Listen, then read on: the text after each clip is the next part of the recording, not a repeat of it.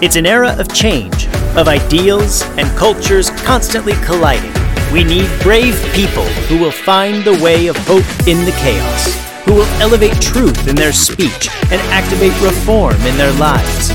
Lee Sloan welcomes you to this Brave Nation. Hello, Brave Nation. I am back. And I apologize for not getting episodes up sooner. I promise I'm not planning on running any more political campaigns in my near future, as far as I'm aware. For those of you who might be unaware, I thought I was back in my regular life. I know you might have heard some updates on our last campaign. And then I got a phone call from Stephanie Taylor, again, the amazing candidate that we had here in Anchorage for Assembly. And after we had just pushed out a furious campaign, we thought we had some respite. I took a little vacation.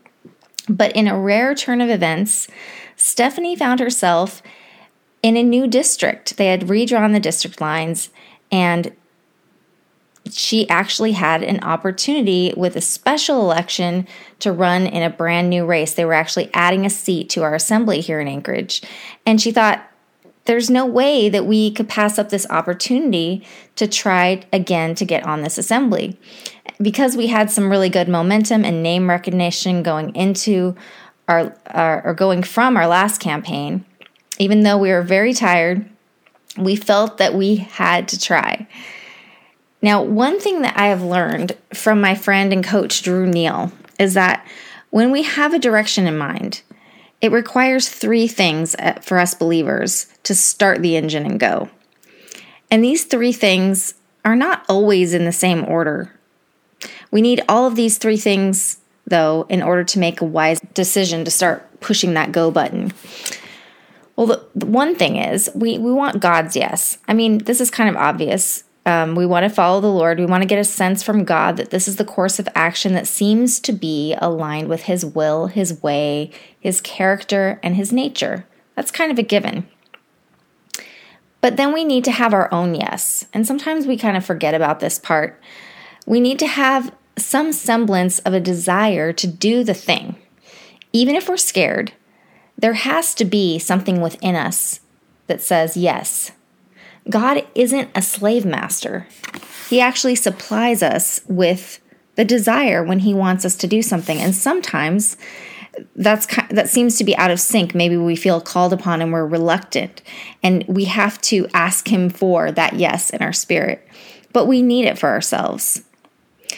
The third thing is that we need others' yes. We actually need other people to say, I agree with that, and I'm going to help you run with it.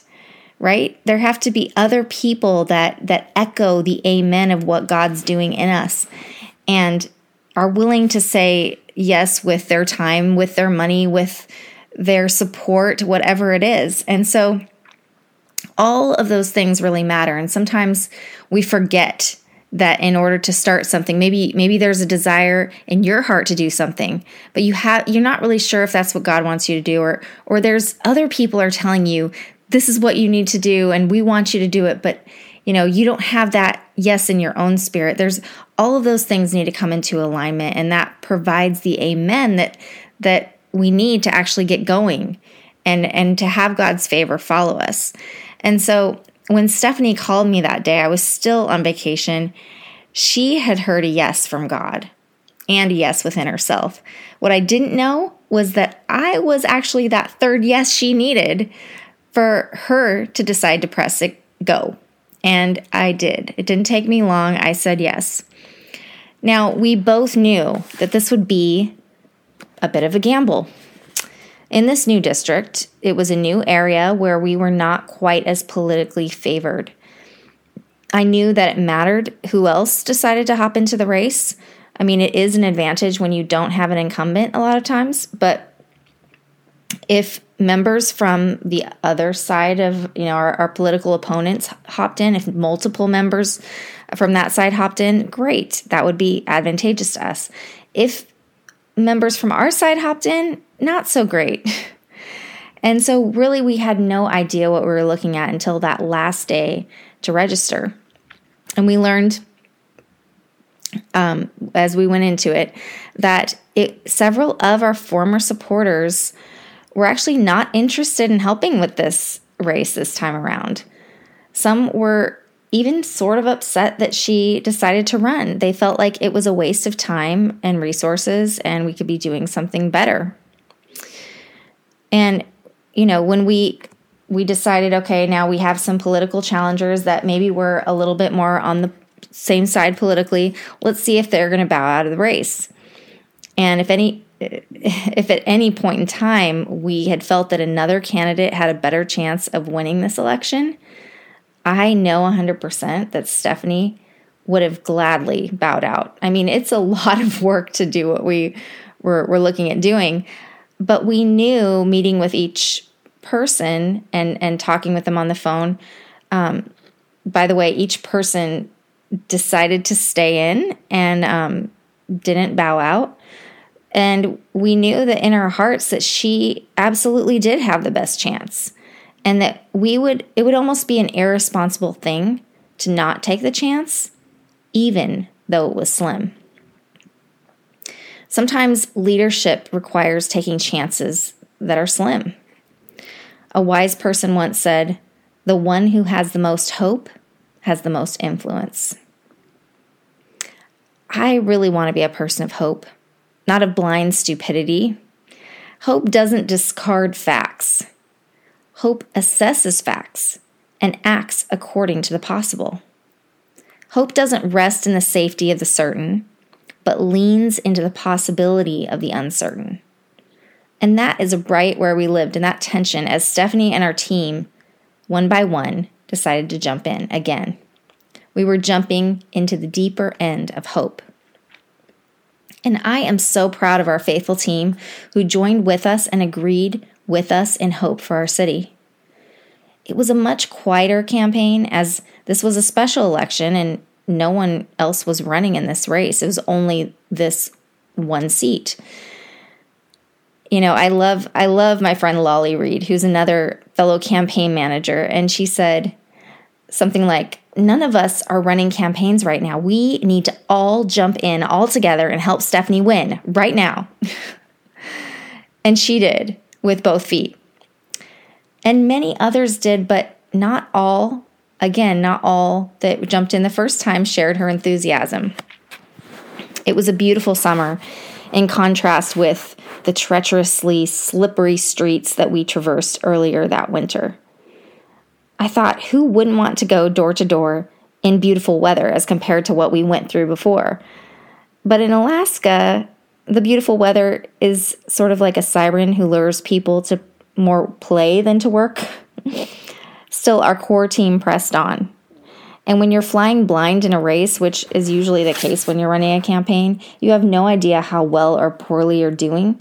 You just have to keep going and doing your best without killing yourself or your team members in the process. Everywhere I went, people liked Stephanie. Even in the rougher parts of town, we've got smiles and handshakes and appreciation for the fact that Stephanie was willing to come to their homes and to talk to them directly. I'm sad to report that as of today, the last time I checked, the unofficial count says we lost by 378 votes. 378 votes. When you do these kind of things, you never know who will be there to support you. Supporters in one race doesn't necessarily guarantee supporters in another. Politics, I'm finding, seems to be much less about loyalty than it is about circumstance and expediency. That's why if you enter into this arena, you really can't take things too personally. You might have to keep reminding me of that later. People who are for you are not always for you just because it's you. And they aren't necessarily against you just because it's you either. It's all of the other little unknown factors that go into the mix, making each campaign such a unique experience.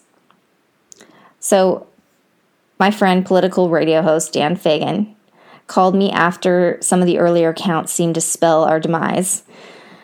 And when I got on there, I had no idea what he would say, but he said that he felt at the beginning, he admitted he felt that we had about a 0% chance of beating our opponent in this particular situation and district. And like I said, he was not alone. But when he saw how close the race was running, he was flabbergasted. And he apologized to me for not believing. He said that Stephanie was a great candidate and that he really didn't want her to see her lose hope or heart and just quit. He said that when he heard how close we had come, though, he was really encouraged. It seemed to have given him a shot in the arm of hope. So, Dan, if you're listening, I appreciate your open acknowledgement that you were wrong about our chances, that you were wrong not to believe. It takes a lot of humility to come out and say that. But I found the notion interesting that you didn't want a good candidate to be discouraged by a loss. It's kind of, maybe some conventional wisdom, but here's the thing. It's because she was a good candidate that she won't let a loss like that intimidate her. She had already lost one, and it didn't hold her back this time. Why would it hold her back again? Only a candidate with too much vanity or too little sense of responsibility would let it faze him. I found it interesting that Dan mentioned hope that we brought him just by the fact that we were giving it our all. And to me, I'm thinking, of course we're going to give it our all. How could we do any less? And every day, I believe, we're faced with voices that attempt to dismantle and silence our hope. Sometimes it happens little by little. Sometimes it's something big. But we have an enemy that knows that hope makes us powerful. Remember the Israelite spies who entered the Promised Land? 10 of them allowed the information they were processing to dismantle their hope. Only 2 of them processed the same information and came back with more hope than ever before. And they looked not to the threats, but to the reward, to the thing that could be gained by the risk. They said, look at how big these grapes are. We can take these guys. Hope says, if there's a chance, we'll take it. Unbelief says, if the chances aren't 100%, why should we even try? I believe that in both Stephanie's races, we inspired our political allies to greater levels of hope than they had before. But I think that enough of those allies said no to hope. Remember that third thing, you need other people to join you? Sometimes that other people is a measurable thing, and in a race, it certainly is. Not enough of those allies said yes to hope, that we just couldn't push it over the line. Just a little fewer, just about a little over 300, said no. And some said no to hope by not voting. Some said no to hope by not helping, not sharing. Elections are not just about the people who can vote. It's about the people who can influence that vote. And you just don't know how many votes you can influence by a phone call, a knock on a door, or a social media post. Now, if we're going to make any progress in the days ahead, not just in Anchorage, but where you live, we need to live from a place of hope. We need it to be our new normal. And I'm not talking about deaf and blind courage, the kind where everyone's telling you to stop, but you stupidly run ahead. I'm talking about the kind of hope like the spies had, where they assessed all of the things and they took notes. And they said yes, even in the face of uncertainty and less than 100% chances. When I considered Stephanie's attitude to risk looking foolish by stepping up, to being willing to give up the race if she thought that she wasn't the best person, and yes, we had that conversation, I saw in her a humility and a servant's attitude that made me want to support her all the more. And I'm confident she'll continue to serve her community as she always has, with her hope fully intact. As usual, I am now up to many different projects, trying to exercise my hope in the culture around me. This next school year, I'm starting a small school for middle school and high schoolers called the Green Room.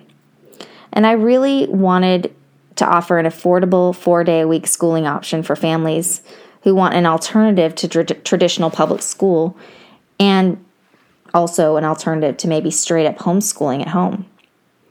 So I've brought together my team of teachers, not going to do this alone, and I'm looking forward to developing those relationships with the students and the teachers and helping them form a really healthy tribe of learners who will be free to pursue their hopes and dreams together in a group. This fall, I'm also planning another in-person Brave Nation event focused on the government realm this time. And I've got some key state legislators that I have a lot of respect for to share with us their insight into the spiritual realm as it relates to their role in government. So I'm looking forward to sharing more with you about that soon. I hope this episode encourages you to maintain and maybe reawaken your hope. If you know Jesus, you have hope literally residing in you. Get out your hope, dust it off, and begin to put it to work. It doesn't take a genius to see problems or to diagnose what someone should or should not have done. If you're a person of hope, you're going to make mistakes, likely you'll be criticized and you'll be doubted, but be encouraged. All you need is a few other people to give you their yes. Enough people of hope united, and we will prevail.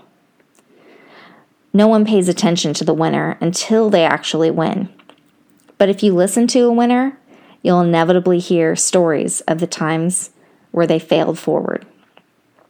I hope you are encouraged today to do something bravely to express your hope. Hope is contagious. Let it spread like wildfire wherever you go. This is Lee Sloan reminding you to seek and find the brave way.